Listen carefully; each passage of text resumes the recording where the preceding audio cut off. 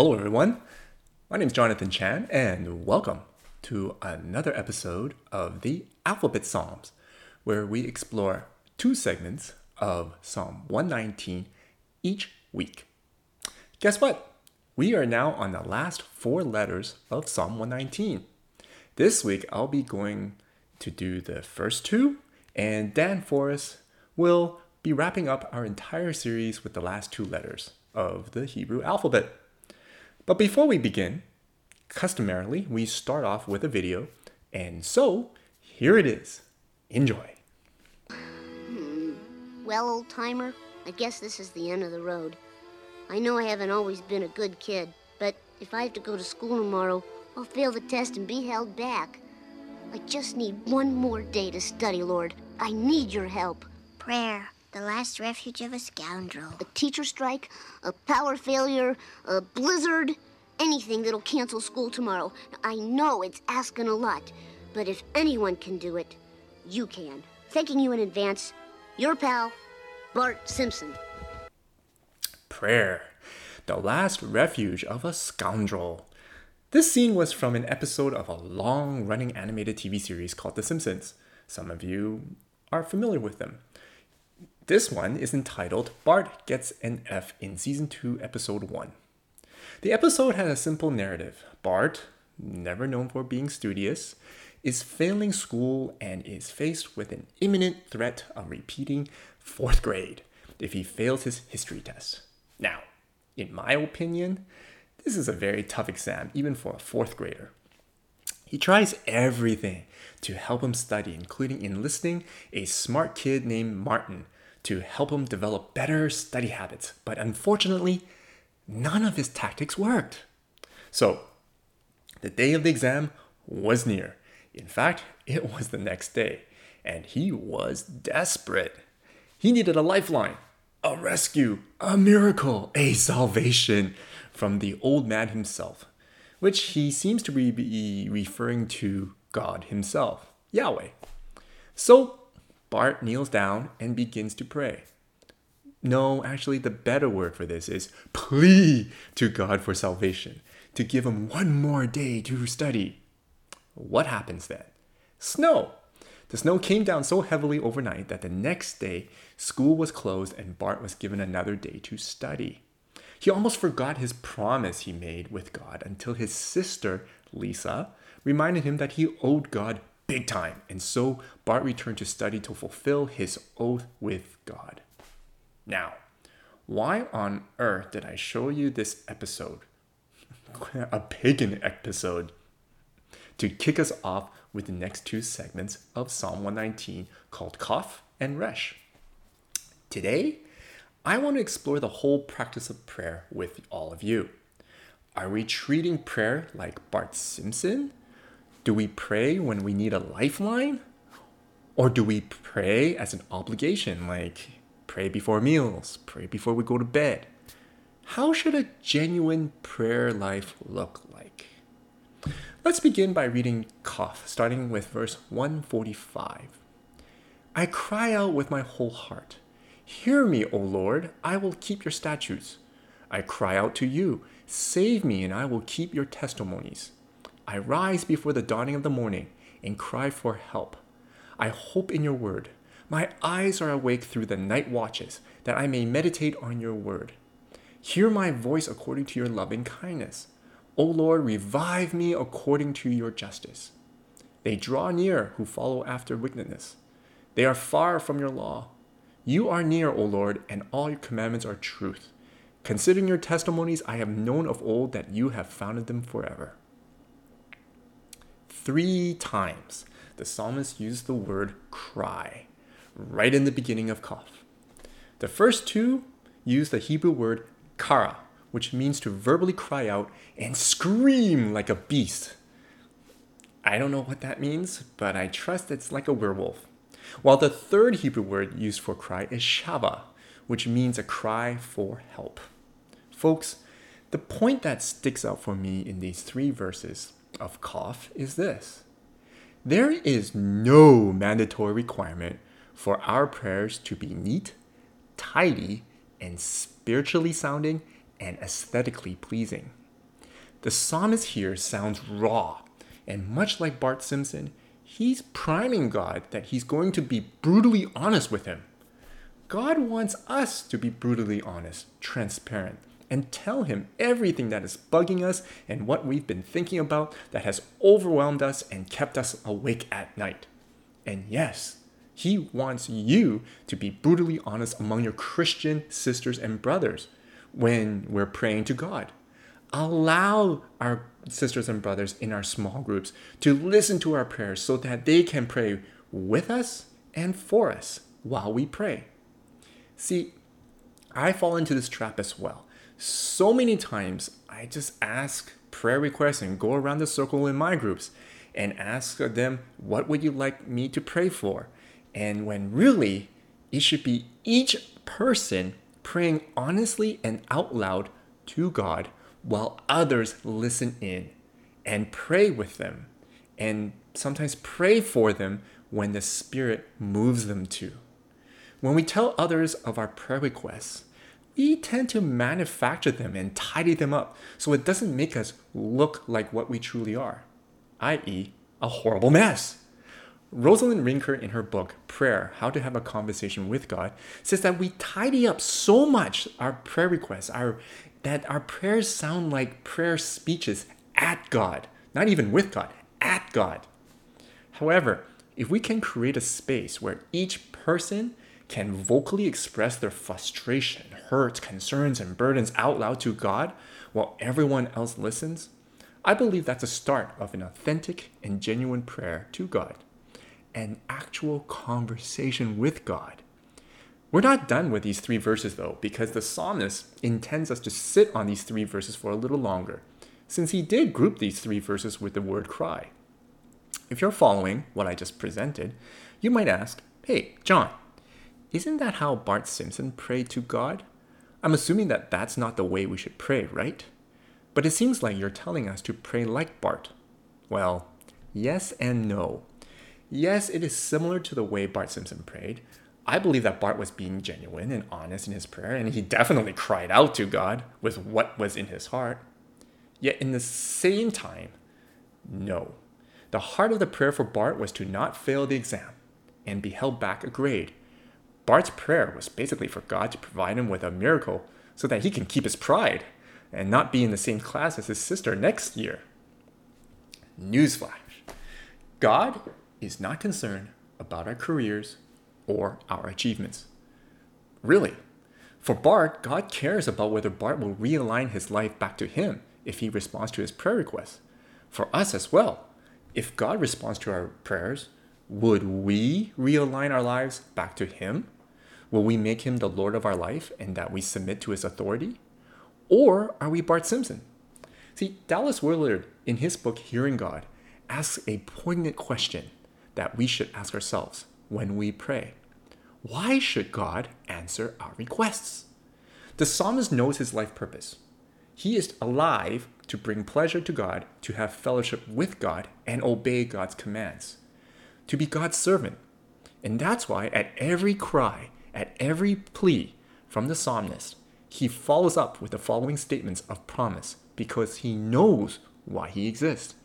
Quote, I will keep your statutes, I will keep your testimonies, and I will hope in your word, i.e., I will serve and obey God. Do we sometimes pray and desire God to answer our prayers? See, I made it a habit in my prayers now to write my requests in my journal first before I begin to pray. Then I would start a new paragraph and give it some thought as to why I am making these requests. Most of the time, the requests are eliminated or changed and become less me-centered and more other-centered because I ask myself, why should God answer my requests? For if God responds to my request, it serves his purpose to further his kingdom. If my request is not centered on this, why should he answer it? Here's an example. Common requests that I usually hear and find myself sometimes requesting are health, safety, and financial provision. Do we center these requests by saying, hey, God, give me good health so that I can keep your commands, serve your purpose, and be used by you? Or give me fill in the blank so that I can keep your commands, serve your purpose, and be used by you? Do we have that heart of intent when we make our requests? Or are we just requesting it for ourselves and sanctifying them with Christian jargon? When God does respond to our prayer requests, does our faith strengthen and become devoted in obeying His commands and abiding ourselves in Scripture? That's one key difference that differentiates the psalmist prayers versus Bart Simpson-like prayers. The question is for all of us is, what kind of prayers do we do? The next key difference is the role of scriptures. The psalmist had the Torah. Today, we have the Bible. When we pray, is our time with God embedded into our reading of scriptures, or is the Bible absent when we pray? Do we read scriptures before and after we pray? Do we pray during our reading of scriptures? Does scripture have any presence when we pray? For Bart Simpson, it was pretty obvious that he didn't read the Bible prior to praying, nor did he read it during or after. He prayed because it was his last refuge of a scoundrel, his last card to play, so to speak. The psalmist says in the remaining verses of Qaf that he keeps his eyes awake to meditate on God's word. Day and night, he meditates on God's word. Why? Because the psalmist believes that praying is not a one-way monologue. Praying is a dialogue. Rosalind Rinker says that many times our prayers are speeches to God or words at God. We make it eloquent as if God desired a speech and nothing more. Yet our prayers should be in dialogue with God. We also have to take moments of silence and read God's word in between our prayers. During, after, in between, we pray, for that's God's way of having a conversation with us. Bart Simpson was obviously speaking to God with a speech. He didn't go to the Bible afterwards or meditate on God's word. We ought not to follow that pattern. When we pray, we ought to be intentional to have God's word present and embedded into our prayer time. Not only does this enable us to have a conversation with God, but it also helps us realign and evaluate our prayer requests to Him. The last notable difference between Bart Simpson's prayer and the psalmist is that Bart never confessed or admitted of his wrongdoing before God. He doesn't acknowledge that he doesn't deserve God to respond to his requests. All he did was make a plea or beg God for a miracle. The psalmist, though, knew that whatever God gives is really by God's grace, and whatever God withholds is really God's mercy. Why do I say that? The psalmist says the following: according to your loving kindness, O Lord, revive me according to your justice. First, let's take a look at the word justice. The psalmist knew that he is at the mercy of God. God has every right to give according to what we have done and how faithful we have been. The psalmist also acknowledges that God can do beyond that God has His own way of being just, and that justice is executed through God's loving kindness towards us. Let me give you an example. My wife and I sometimes wonder why God showed us favor in various areas in our lives. In our minds, we ask ourselves, hey, we don't deserve it, do we? We don't think we've done enough or we're faithful enough to deserve His favor, yet God showed favor to us in various aspects. The psalmist reminds us that there will be times where we can't make the cause and effect connection in our minds.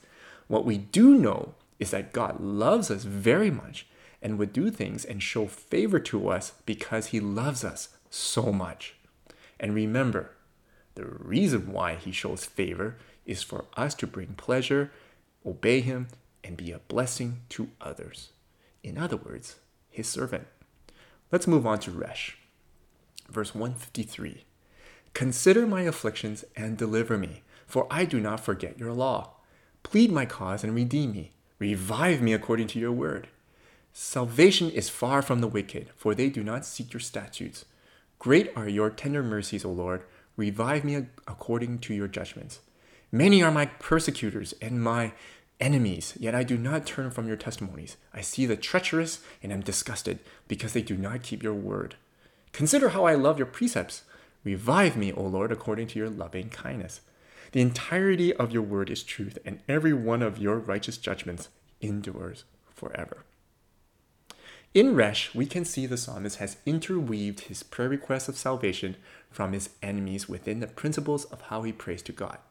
And so, let's remove the portions of his specific prayer requests, because we already done that for the past few chapters.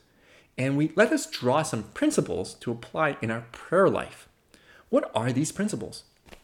The psalmist gave us some markers for us to identify them. Twice the psalmist mentions the word consider. 3 times the psalmist mentions revive. The mention of consider is the psalmist's acknowledgement that God determines how much suffering we are going through, not us. This is hard truth to accept, because many times when we are going through suffering, we believe that the suffering is beyond us and unbearable, that the suffering is unfair and unjust, and we don't deserve the kind of suffering we are experiencing. Why me, O Lord? The truth is, God decides what we can and cannot bear. God decides how much to alleviate and how much suffering should be left on us. This takes a lot of humility to acknowledge, and the psalmist here reminds himself and us that God is ultimately the judge as to how much suffering will be given and how much suffering he will take away. We have no say. Interestingly, God also advocates for us on our behalf. So he's the judge and the lawyer. The reason we suffer is really because of ourselves and our fallenness. Suffering leads to death, ultimate death. Yet God advocates for us, or how this translation says, pleads for us through Jesus' death and resurrection. And we are saved from that ultimate end. And lastly, 3 times he mentions revive, which means it's quite important. Why do we pray then? Because it's a privilege that was made available when Jesus died on the cross for our sins. We pray because we can. Prayer is full access into the presence of God, and to not only have conversation with God, but also to find life, restoration, a revival for our soul. Prayer is tapping into God's covenant that he made with humanity through Jesus, that whoever believes in Jesus will not perish but have eternal, flourishing life. Prayer enables us to experience the Trinity of the Father, Son, and the Holy Spirit, the true community, the true love that human beings can never provide us with. Yes, not even our spouses. Prayer is a privilege that God gave to us in Jesus so that we can be quickened. What do I mean by that? More joy, more life, more vitality, more energy, more understanding of what's going on in the world, more of everything that will enable us to experience God. And so to conclude, I would like to ask all of you, how is your prayer life? Maybe it's time to have an honest conversation with God rather than having speeches to God. See, sometimes when we pray, we repeat certain words like, oh God, or yeah, please, oh please, or just repeating words to make sure that we sound eloquent and sound spiritual and be aesthetically pleasing. Yet God doesn't want that, does he? He wants a true, loving conversation with him, a relationship. He doesn't want to be rushed. He doesn't want you to be rushed. He wants us to take time in conversation with him. A time of reading his word and a time of praying to him and with him and allowing his spirit to speak to us. See, he's waiting for all of us to have a conversation with him. Will you do that? Amen.